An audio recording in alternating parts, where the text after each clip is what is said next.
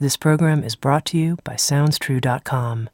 At SoundsTrue.com, you can find hundreds of downloadable audio learning programs, plus books, music, videos, and online courses and events.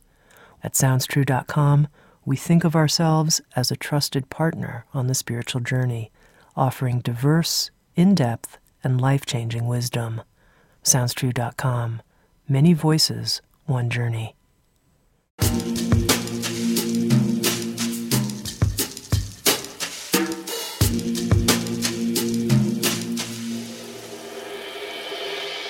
You're listening to Insights at the Edge. Today my guest is Elizabeth Lesser. Elizabeth is the New York Times bestselling author of The Seeker's Guide and Broken Open. She is also the co-founder of Omega Institute, an education and retreat center focusing on health, wellness, spirituality, creativity, and social change. Elizabeth has worked closely with Oprah Winfrey to produce a 10-week webinar for Eckhart Tolle, and she's a frequent host on the Oprah radio channel on SiriusXM. With Sounds True, Elizabeth Lesser has published the audio program, The Seeker's Guide, on how a new spiritual path is emerging as world traditions meet in the American melting pot. In this episode of Insights at the Edge, Elizabeth and I spoke about putting your soul in charge of your life and what it takes to do that. We talked about Elizabeth Lesser's guide to selecting a spiritual teacher and her view that you don't necessarily need a teacher to progress on the spiritual path. We talked about fear and fearlessness, how to pray, and the power of being comfortable alone. And finally, we talked about psychotherapy as a contemporary spiritual path and the price of wisdom. Here's my conversation with Elizabeth Lesser.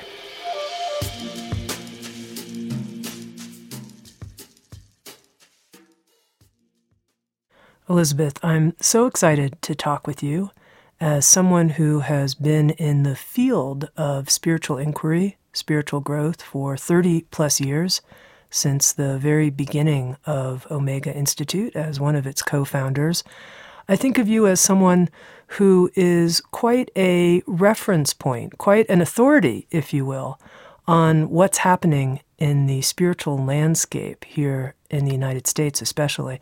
And to begin with, I'd love to know, what do you see as the greatest misconceptions and myths in our current culture about the spiritual journey? Well, let's see, the myths about the spiritual journey. I would say my first thought is that to be spiritual is to be really serious and really perfect in everything you do, always thoughtful, always correct, always on it.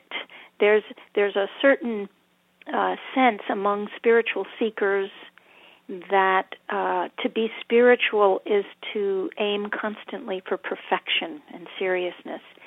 And that kind of makes the spiritual journey, or even the decision whether to take it or not, unnecessarily dry and tasteless and difficult.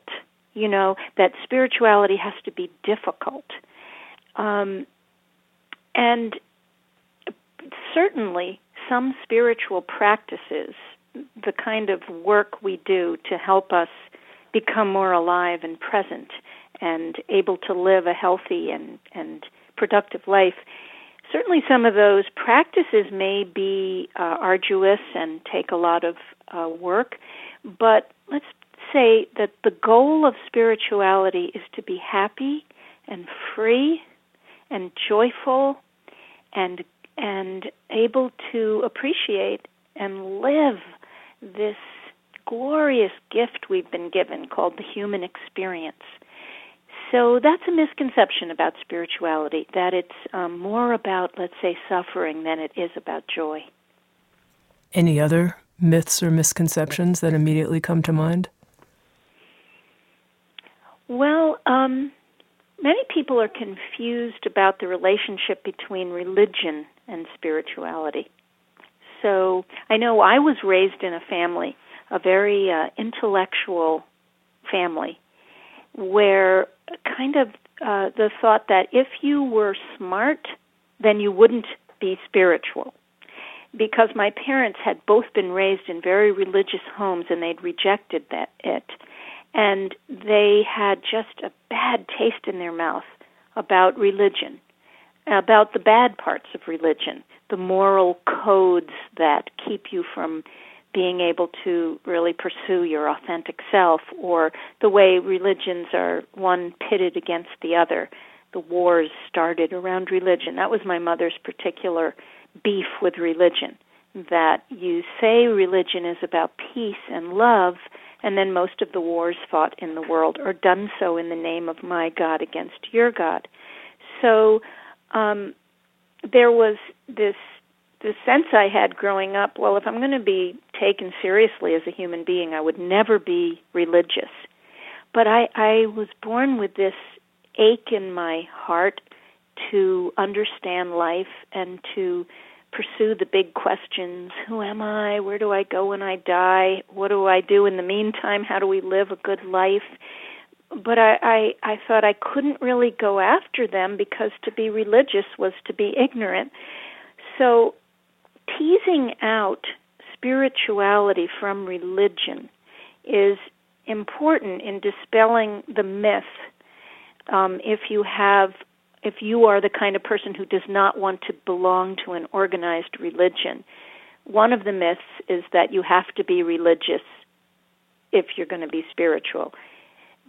I don't mean that all people who adhere to a religion are not deep spiritual seekers, but some people just don't want religion in their life. But that doesn't mean you can't be spiritual.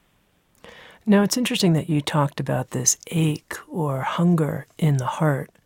Early in your book, The Seeker's Guide, you talk about this quality of longing, this ache in the heart, and you call it the fuel for the spiritual journey. And I wonder if you can speak some about that, this fuel. If you're human, which I imagine everyone listening today is, there might be some more than human characters as well, but we definitely have humans listening. And some of your pets may be way more enlightened than we are. But let's say you're human and you're listening to this. You've probably experienced this feeling when everything gets quiet. If you have moments in your life when you can tune out the chattering mind or the to-do lists, and you get quiet, and you feel this kind of, wow, is this all there is to life? Just kind of like getting up in the morning and battling my way through the day at work, and then exhausted coming home and dealing with the family and worrying about this and that.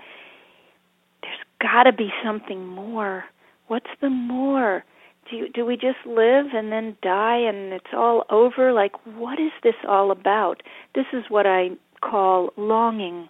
We are born longing to know what's going on, to understand why we were put here and what we were put here to do. Do I have a unique purpose? Do I have something to give to this world? If we get quiet and don't fool ourselves with the trickery that the mind often does, we all come to this place of deeply wanting something beautiful and sacred to be at the core of our life. And we want to put that core sacredness, you could call it the soul, we want to put our soul in charge of our life. And we don't know how. Even those of us who were raised in religious homes often don't know how to put our souls in charge of our life. And that's, to me, that's the fuel for the spiritual path, that admission, I want to put something very deeply holy in charge of my life. How do I do that? How do I live in this material world successfully and responsibly, and at the same time be guided by something deeper than all of that? Now, that's a beautiful phrase, putting our soul in charge of our life. Can you tell me more about how somebody might do that, someone who has that longing? How do they put their soul in charge? Well, first step is to feel okay about knowing that you have a soul. And no one is ever going to be able to prove to you and me that we have a soul. So it's a leap of faith. And faith is the currency of the soul. So you feel, I know there's something more. I'm going to call it soul, and I'm going to believe it. I'm going to live by it, and I'm going to give it its time. And the soul speaks most in silence, and it speaks the most maybe in nature if you love nature, or maybe you love art, or maybe you love creativity, maybe you love the body and movement, or children, whatever brings you to that place of sort of a vibrational feeling of peace and hope and joy. You spend a little time with that as much as you can. People will often say to me, I do not have time to put my soul in charge of my life. That sounds like you're saying, like, I have to go on meditation retreats or pray in church or belong to this or that. And my answer usually is, well, do you have a minute? Do you have a minute? Yeah, I have a minute. So can you wake up, can you set your alarm instead of for 7 a.m. for 6:59, and can you gain that minute just to sit quietly and put your hand on your heart and pat it a little bit and breathe there and acknowledge the longing for something deeper. And if that feels good, maybe the next day you do it for 2 minutes and then 3, and maybe before you know it, you've built a practice of sitting in silence and listening. And sometimes what you hear when you listen isn't the soul giving you all these, like, joyful, fancy directions. In fact, what you feel is the opposite. You feel the pain of life choices that are keeping you from living that way. And you feel the fear, almost the terror of, oh my God, I may have to make some choices here. Let some things go, walk away from some people, job, place. Whoa, I don't want to listen to the soul. Very dangerous. So that. I've told you two things. One, acknowledging that you have a soul. Two, carving out some time to listen to it. And then the third thing is praying for the courage to follow the soul, and praying to say, I want to put my soul in charge of my life, and it may not give me comfortable directions, but eventually I want to be brave enough to follow it. Let's talk a little bit more about praying, because I know that's something that is important in your own life and in your own unfoldment.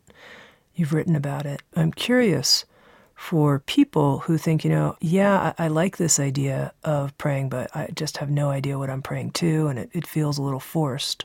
How might you help them? That's wonderful, wonderful question.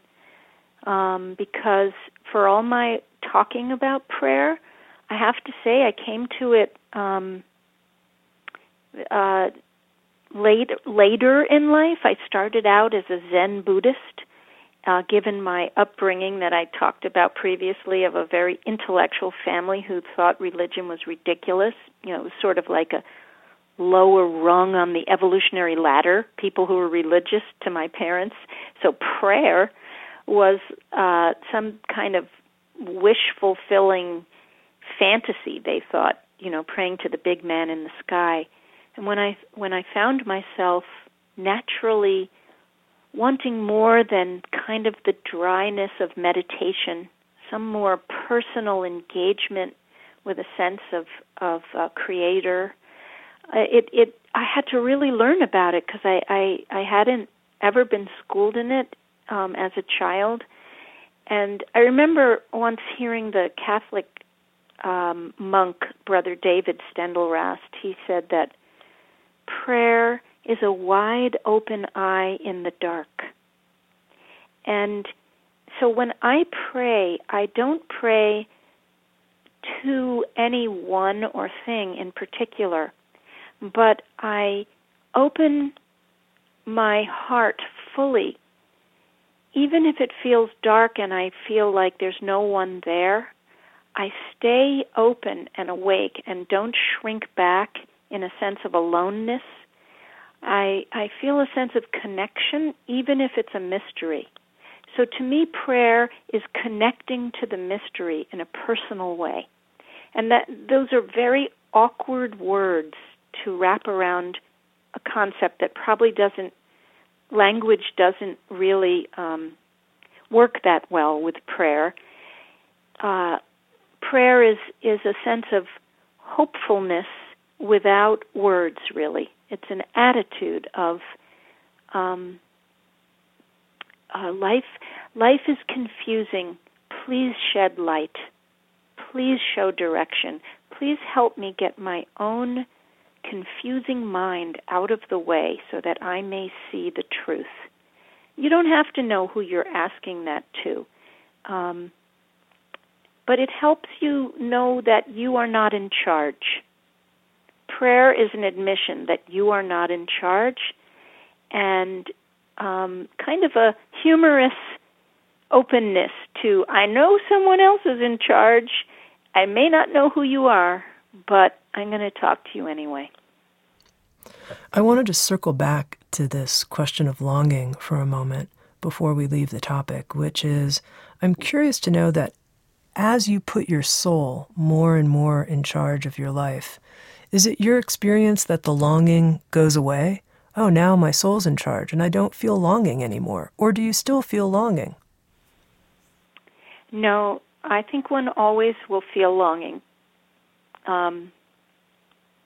Because the human brain, which is our, I think of consciousness as huge and vast and abiding and eternal, and it is filtered through our brain, almost like radio waves come through a radio. The radio doesn't make the sound, the radio just receives it. So our brain receives this vast consciousness and tries to use it to help us live this life.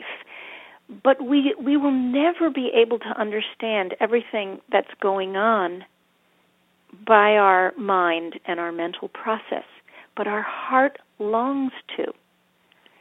So we're kind of screwed, as human beings. We want so much to understand. That's the longing. We want so much to participate intelligently with this dance of life. And we just don't quite have everything it takes by using our mind. So the longing is the heart kind of in communication with the mind, saying, just relax into not knowing, and let the soul tell you in other ways. That's why I think longing is fuel. If you're not afraid of it, if you're not afraid of wanting something you don't fully understand, it becomes fuel for giving you a vaster perspective. I hope that makes sense. It does. I think part of what I'm getting at is sometimes I've met people, spiritual teachers, and they'll be claiming at least to be beyond wanting or needing or longing. They've arrived someplace where there is no further ache. I was curious if you had a view on that. Mm-hmm. Well, all I can do is speak for myself. I still ache. I ache for more peace. I ache for more capacity to love, to understand. I ache for the world. I ache for my brothers and sisters suffering. I pray for everyone to awaken and enjoy this gift of life. I can't profess to be in a state of equanimity and it's all okay all the time. So I don't know about, I certainly have met in my work at Omega Institute probably every well-known spiritual teacher and psychological practitioner of our times, and worked with them and helped them and been helped by them.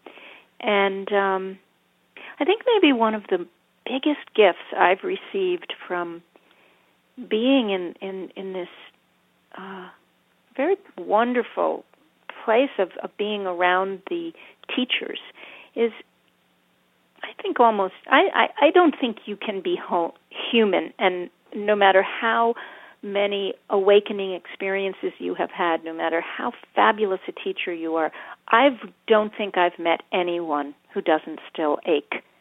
And I've met a lot of people.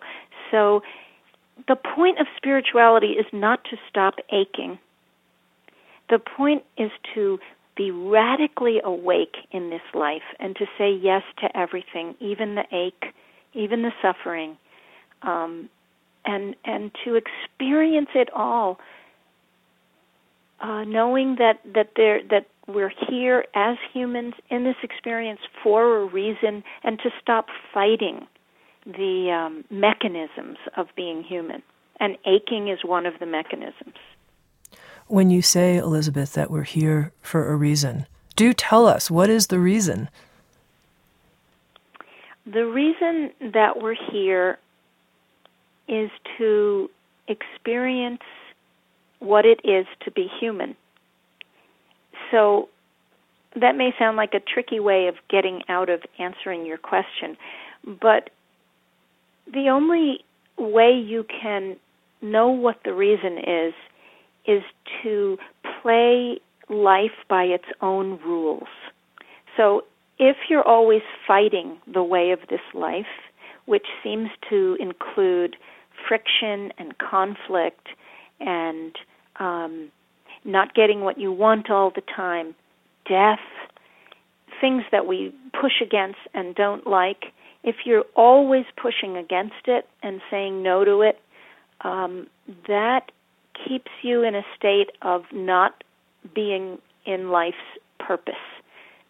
So I really can only answer your question, what is the reason? The reason is to experience this gift you were given.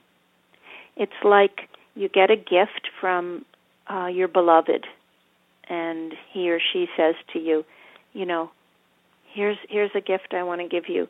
And you wouldn't say to them, what's the reason you gave me this gift? It was given to you because that person loves you, and so you could experience the gift. So I go about the answer to your question of life was given to me as a gift to be experienced exactly how it is. That's the reason. It's beautiful. You spoke, Elizabeth, about all of the many spiritual teachers and healers and psychologists that you've met in your time at Omega Institute. And I'd love for you to address the listener who is wondering, I feel called to work with a spiritual teacher of some kind. I know I need a teacher. I'm somewhat lost out here on my own. What would Elizabeth Lesser's guide for choosing and working with a spiritual teacher be? Well, I'll break it down into a few things. One, you don't need a teacher. So do you want a teacher? So start with, there's no rules here. There's no, every person must have a teacher in order to integrate spiritual truths into a living practice and to really wake up and to have a wonderful life of generosity and vast consciousness, or however else you would describe what you want the end result of your spiritual search to be. You don't have to have a teacher. Just because you've read books and somebody says they had a teacher, or you have this image that only a teacher will help you, you don't have to have a teacher. Do you want a teacher? That's the real question you should ask yourself. Secondly, if you answer, yes, I want a teacher. A teacher is really good. I needed a teacher to help me learn how to read and write and understand mathematics and science. I want a teacher who's gone farther ahead of me on this spiritual road. If you answer yes, please remember that your teacher is a human being. Your teacher is not a perfect person. There's a famous saying that you teach what you most need to learn, and you usually are your own worst student, meaning sometimes the best spiritual teachers are great teachers because they've really screwed up in life a lot of times, so they've fallen, gotten up, and learned. So many spiritual teachers have really wacky lives and continue to have really wacky lives, and they're not perfect, and their words don't always match their behavior. So be really careful not to put people up on pedestals, not to idolize people, because you're bound for heartbreak and anger. So don't, there are many traditions that feel you must fully give yourself away to the teacher. You must surrender 100% to the teacher. I never did that. That's not the kind of person I am. I went with eyes wide open and noticed, I think this person has brilliant things to say and offer me here, but I think I'll take this and not take that, and this doesn't apply to me. I mean, we don't want to become zealots and literal readers of texts. I'm always shocked at people who take on an ancient tradition, and some of the rules and regulations and thoughts have to do with like ancient nomadic desert communities that have nothing to do with us today. So always remember that these are human beings with lives like ours. They may be brilliant teachers, they may not be perfect people, and start like that so you can avoid years of having to untangle yourself if you've given yourself body, heart, and soul to someone. Now, you've spoken eloquently about the dangers of giving yourself wholly to a singular teacher and tradition. But I wonder, what do you think of the dangers of what we might call the smorgasbord approach? What many people say about a company like Sounds True or Omega. People get exposed to so many different kinds of things, and yet how do they possibly digest all of these different approaches and commit to something? I mean, isn't it just a surface type approach? Mm-hmm. Yeah, I think there's definite danger, perhaps not as much danger in the smorgasbord approach as there is in a literal surrender to a way or a teacher. But often people will use zipping around from tradition to tradition as an excuse of not really to dive deep and do the hard work.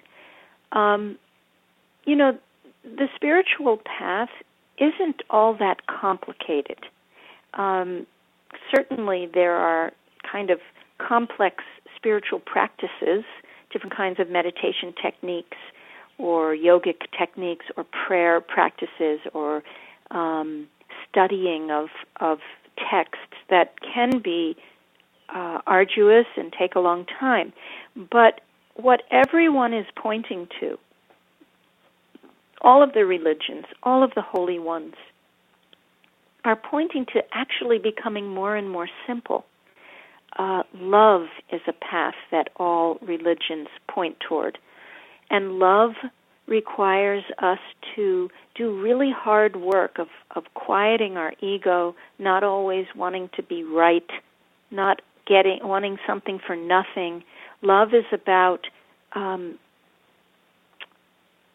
surrendering your sense of entitlement and knowing that every other human being deserves what you deserve.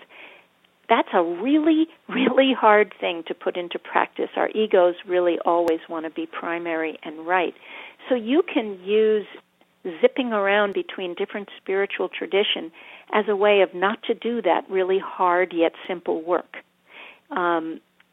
I've met many, many people over my years at Omega who come and take workshop after workshop, and I've not just met them, I've been them.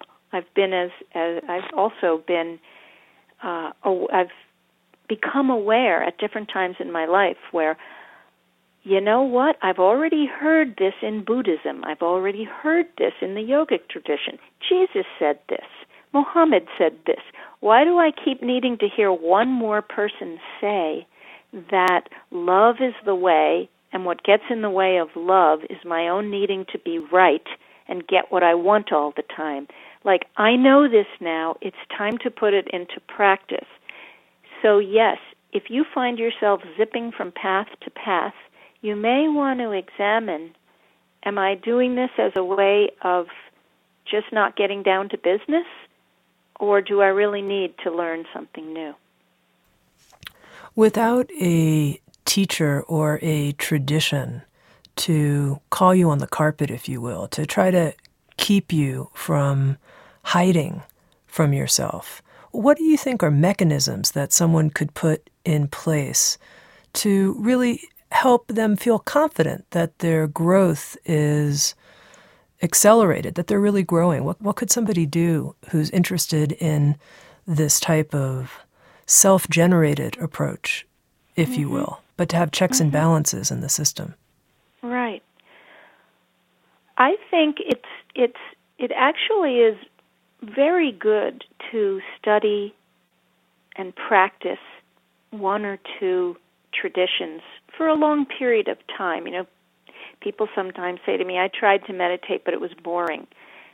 And meditation actually is boring. That's the point of meditation.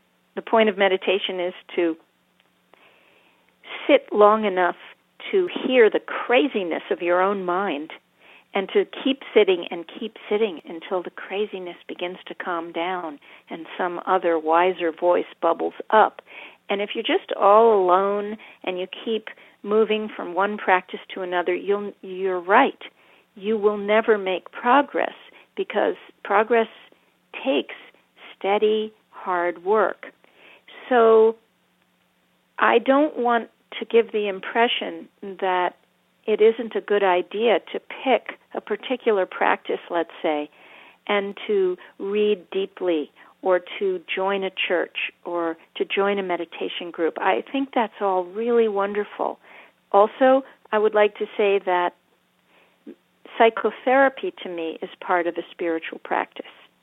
Sometimes people think that meditation or prayer or yoga will bring you magically into a place of peace or the sacred when you're so wounded from childhood. There's so many voices in you. You know, somebody will say, listen to your true self, but that true self has been obscured by veils layered on through childhood wounding. It's your mother's voice telling you what to do. It's your father's voice. It's your culture's voice telling you you're bad, you're wrong.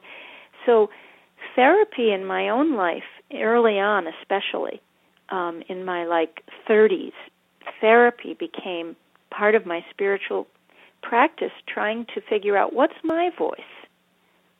Who am I? When I learn to distinguish between mama and father and culture. So I think it's very important to be disciplined with different practices, find a teacher or not, go on long retreats, join a group in your area. All of this is really, really good. But eventually, you are your own best teacher, and you know best who you are and what is going to work for you. And you will know when you're making progress, especially if you figure out, ask yourself, what would progress look like to me? You know, you hear someone as astute and experienced as the Dalai Lama say, my religion is happiness. My religion is kindness. And you read Jesus and the Beatitudes talking about the simple goal of love and kindness. And the same thing from the Quran or the Hindu scriptures. If you really boil it down, the purpose of spirituality is not all that complicated. It's to be loving, to be calm, to be generous, to be fearless. So you can ask yourself every day, am I being more loving to my husband, to my wife, to my children? Do I have less fear when I wake up in the morning? Is my anxiety ruling my life, or is more of a sense of hopeful appreciation and gratitude? These aren't radical concepts. You don't need a PhD or a ministerial degree to answer those questions yourself. If love is my goal and kindness is my goal and fearlessness is my goal, am I getting there? You can check in every day with yourself. Nobody else can tell you better than you can.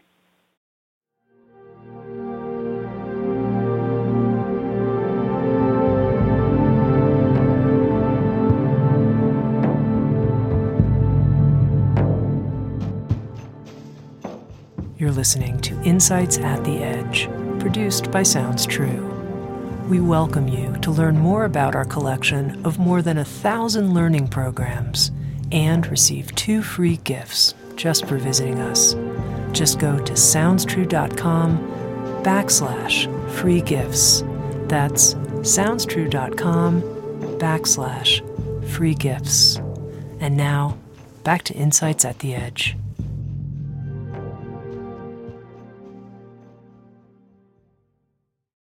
Now, it's interesting that you brought up fearlessness. That's one of the things I was hoping we'd get a chance to talk about.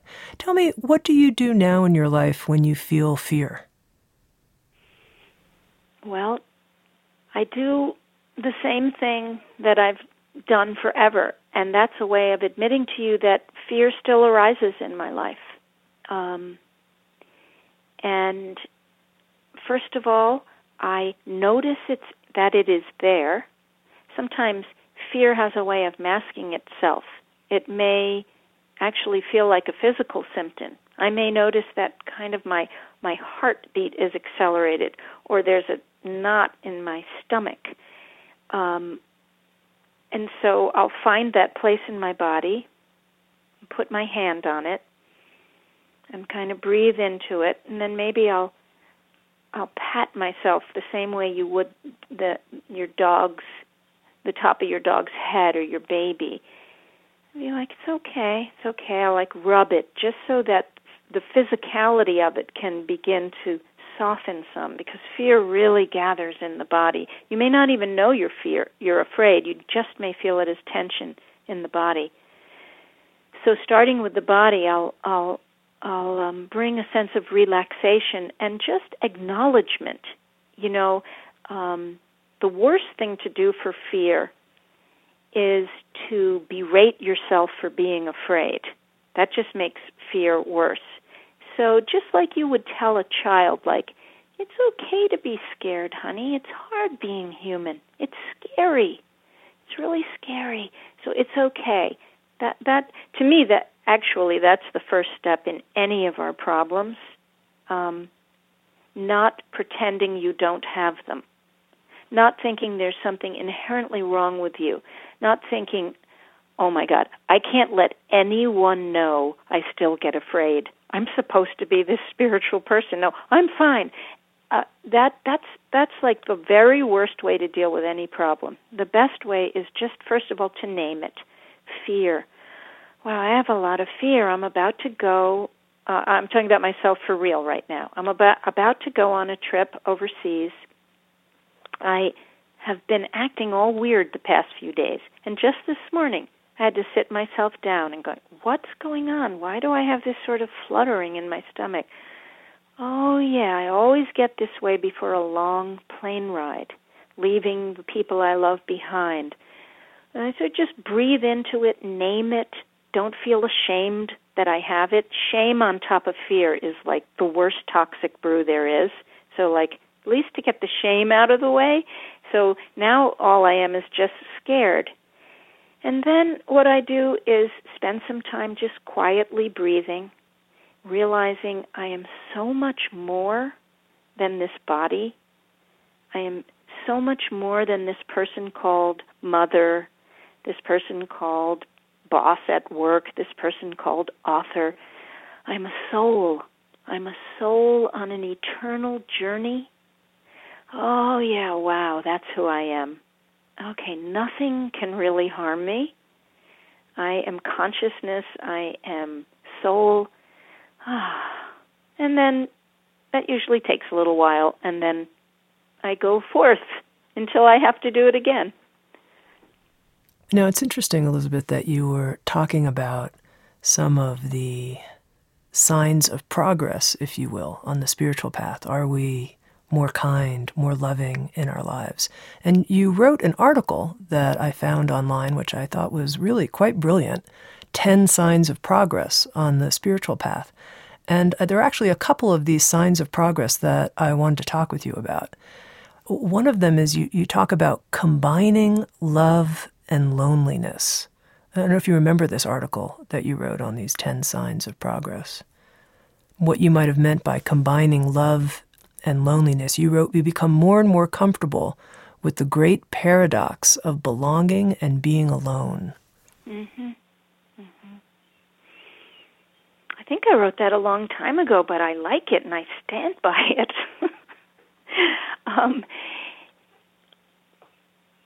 Loneliness, aloneness. We have mixed up, especially now with so much happening. I mean, there is so many opportunities every single minute now not to be alone with your own heart and your own soul, and to constantly connect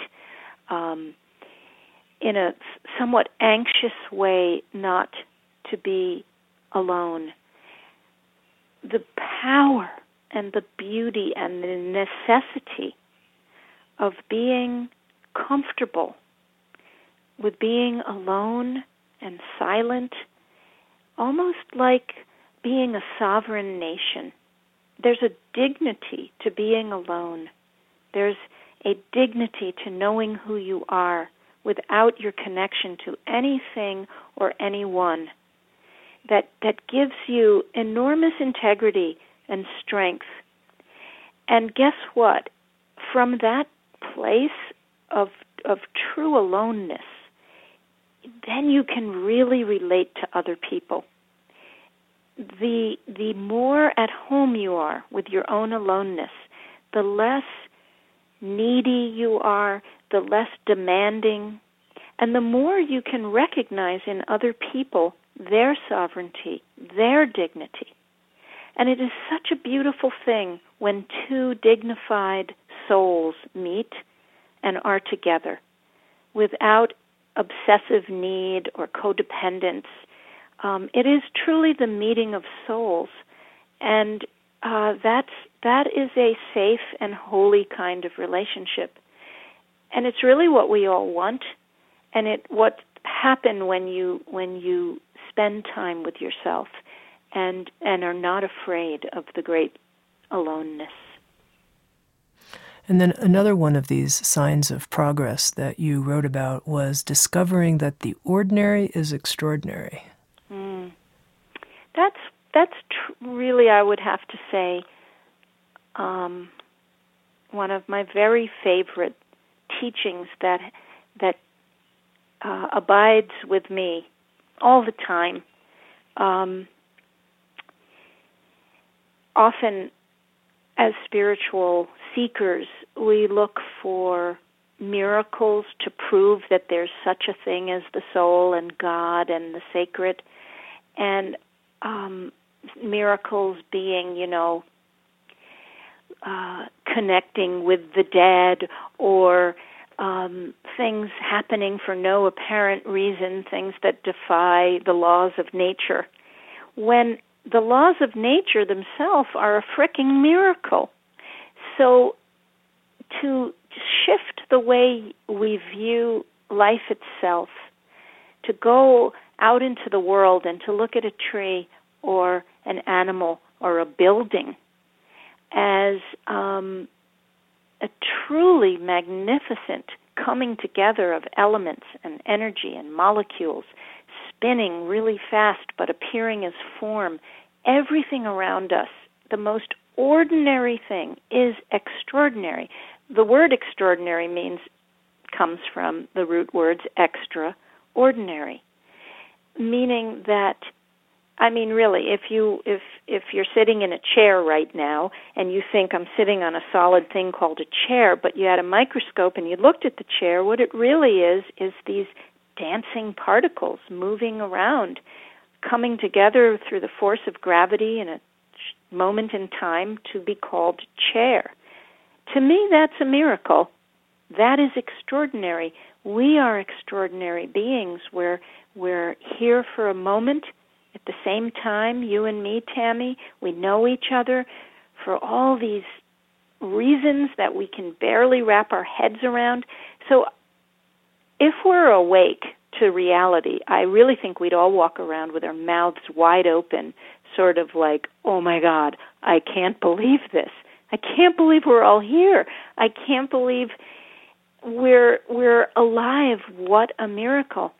And that's a good way to live life, a better way to live life than complaining or bemoaning or envying other people, which is a big waste of time. You talked, Elizabeth, about the value of psychotherapy in your own life, particularly earlier in your life. And I found this statement in something you wrote online. You know, this is the thing when you write these things online, they stay for a long time. Psychotherapy could be considered a new spiritual tradition. And I really liked that because often people talk about my spiritual path and then the work I'm doing psychologically, and maybe they complement each other or work together. But, you know, just stating it, psychotherapy as a new spiritual tradition. So I'm wondering if you could comment on that. Yeah. Well, traditions all begin somewhere. We may think of ancient traditions as like they've been here forever. You know, certain texts or ways of praying or yoga asanas. We may think, well, because they're old, they've been here forever. But they haven't. They were actually made up by really smart people many, many years ago. Somebody was feeling tired and cut off from that sense of communion with the sacred that I was just talking about, the ordinary magic of everyday life. And they thought, well, wow, if I do this kind of body posture and it opens my shoulders and exposes my chest, wow, I feel connected suddenly. And that was, you know, several thousand years ago, and it became a yoga pose, and now we think it was just there all the time. Well, no. Every single thing that has helped a human being, spiritually, medically, whatever, we've been experimenting with things from the beginning of time. So psychotherapy is a relatively new way of awakening to joy and awakening to peace and to living a generous, contributive life. And it's about 100 years old, if you think about, you know, going back to Freud and before Freud. It's new, and probably in 700 years, people will forget somebody made it up, and it will be an accepted part of how you live a sacred life.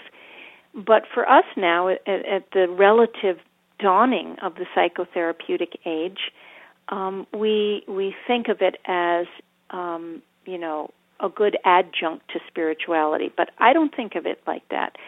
I think that we are born with a vibrant, vibrating soul, print, path, purpose, and we're infants, and we're learning how to use our brain and our bodies, and we have these parents, and no parents are perfect, and no culture is perfect. And by the time we reach adulthood, a lot of that original joy and vibrancy and aliveness and connectivity to the sacred has been veiled over layer upon layer upon layer of wounding in childhood, expectations from parents. Let's say you're born spiritual and you're in an intellectual family, or you're born wanting to be a scientist but you're in a religious family, or you're born gay and you're in a family that doesn't respect that, or whatever the wounding is, or you're really wounded. Perhaps you're sexually molested as a child, or you're from a war-torn country and the trauma makes you untrusting and angry. All of these wounds cover the spark. You asked me earlier in the interview, how do you put your soul in charge of your life? Well, sometimes it takes unraveling the stories we learned as children about ourselves to recover the soul. The soul is covered. We have to uncover and let it shine forth. And psychotherapy is a brilliant way of doing that. Everything can be used to excess, so we can become like psychotherapy junkies and never just live. We're just always examining our life. But done with intelligence and restraint and a really great therapist or several of them, over time what happens is you become comfortable in your own skin. You learn how to decipher whose story is that. Oh, that's what my father said. I don't have to live by it. And slowly your soul begins to come forth and reveal herself, and reveal himself. And then you are free. So psychotherapy frees your soul from the shackles of wounding and trauma and just everyday muddying. And therefore it is a spiritual path. Now, I want to ask you a question about this, because this is something that I've been dreaming on for a while, and I'd love to hear what you have to say as someone who I think of as someone who cares about social architecture as well as caring about the individual journey, which is, here's psychotherapy, and let's go along with what you're saying, that it's a legitimate spiritual tradition in its own right, and yet it's so costly, so it's only available for a certain part of the population to take advantage of its benefits, especially often the best therapists. They're expensive. What can we do so that psychotherapy could become more widely available for people? Well, I think that's happening more and more, and that's a great observation. So I have a lot of thoughts about that. One is counseling now is being offered in many different ways. Many, many churches now actually have a counseling aspect to their work. I know people whose marriages have been falling apart, and they've gotten really brilliant help through the counseling side of their religious organization. I know wonderful therapists who work for social services in counties and cities. And I know people who are doing therapy in jails and with children who are very unable to afford it. So it is becoming more and more available, and especially as it is accepted more as a valid, necessary part of the unraveling of the painful stories we tell ourselves so that your spiritual self can shine forth. As it becomes more and more understood to be valid. Because really, I've wondered so much about how you can brag to someone, I work out at a gym 3 days a week, but you wouldn't say, I go to therapy twice a week. That would be somewhat shameful. So you can learn how to get your body healthy, but to get your psyche healthy still isn't really accepted. And as it becomes more and more accepted, and often it's actually the elite who start a tradition, and then it filters into the whole culture and becomes part and parcel of social work, religious institutions, education. I mean, people wouldn't need as much therapy if, I often think, like, okay, children in school are taught everything from the 3 R's to physical education, gym, music, but what if kids were taught how to handle their emotions, how to be in relationship? As the psyche becomes understood to be a vital part of who we are and not some sort of thing to wipe under the rug, I think it will become more and more available to everyone, and it'll just become part of a normal person's education and healing, covered by insurance, covered by education. Okay, Elizabeth, I want to ask you, I think, what's kind of a strange question, which is, I think of you, and listening to you particularly in this hour-long conversation together, as a wise person. You sound like a really wise person to me. You're offering our listeners so much wisdom.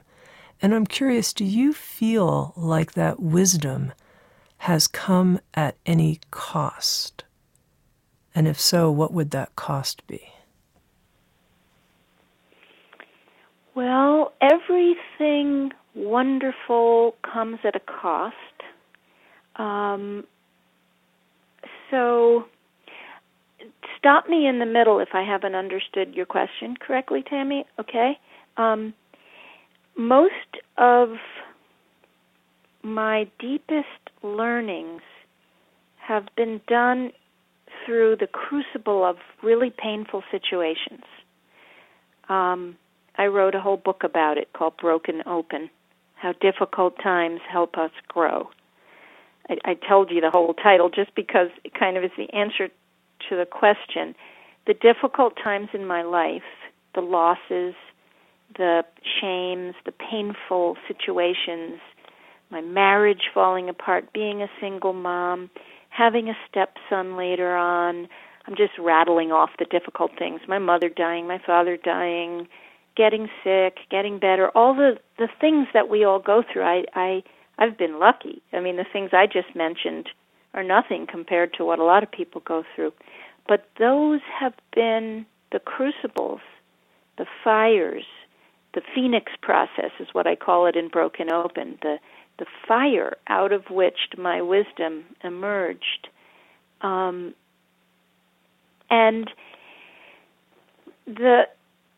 if I kind of got early on when bad things started happening, as they do to all of us, okay, I can either go back to sleep and try really hard not to have bad things happen and live a kind of safer and more protective life, just go through the paces, and then maybe the bad things won't happen as much, or I can just really step into this fire and say, what have you come here to teach me? I want to grow more than I want to be safe.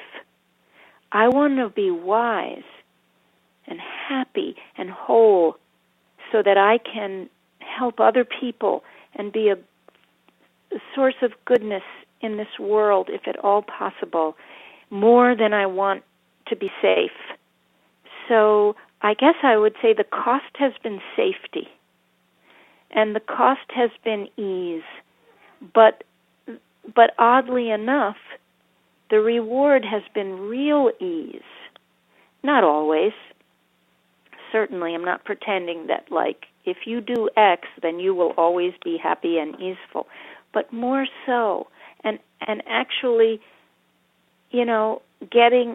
falling down still, yes, but getting up quicker and having more of a sense of humor about it all and a sense of joy and freedom. But it's come at the cost of saying I want to be awake more than I want to be safe.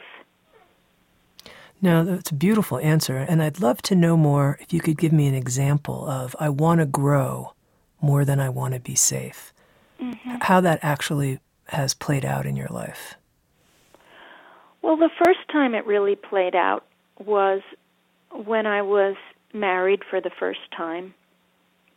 And we were both so unhappy and so uptight and so young and so not living up to our potential, wrapped around each other in a kind of negative way. But on the outside, it was all really good, like, let's say financially, or having just created a life that on the outside was working okay. And saying to myself, I want to be unfettered and free in my consciousness. I don't want to live a certain way because I'm supposed to, or because by telling the truth I may hurt someone else. And so it took courage on both of our parts to say what was so for both of us and to dismantle a life together. The safe thing would have been to stay together. Sometimes the safe thing is to get divorced. I'm not saying like people who stay married are, not living in truth. I'm not saying that at all. I'm just saying that was the first time I chose what my soul longed for over what the culture and my mother and my father were telling me I should do. I've made choices at work many times to not continue working in a certain way, even if the money would be better, even if I knew what I was doing. When I decided I really wanted to write, I let go of a financial safety net and power and influence, because that's just what I wanted to do, and I knew that's what would that was what I felt my purpose was at that moment. So those are two examples. And then finally, Elizabeth, our program's called Insights at the Edge. And I always love to know what someone's current edge is in their life. And that could be anything, but more about your internal growth process than what it looks like from the outside. What's your edge?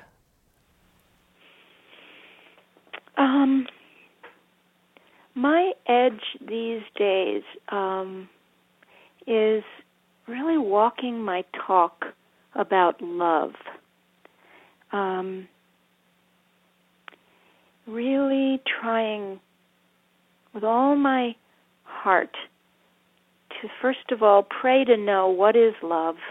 What is love really? Because it's not a saccharine Hallmark card, always be nice kind of thing. Like, what is the loving thing to do now? What is the most loving thing I could do? I had an experience this year where I was the donor for my sister's bone marrow transplant. And in order to prepare for it, she and I decided we would go back through our childhood relationship up to present and really try to clear anything that would stand in the way of her accepting my cells. So we worked a lot on really falling in love with each other past the stories we had told and believed through childhood. And it's been such an edgy experience. It's been like a real edge for me to get naked and vulnerable with my sister so that she might live.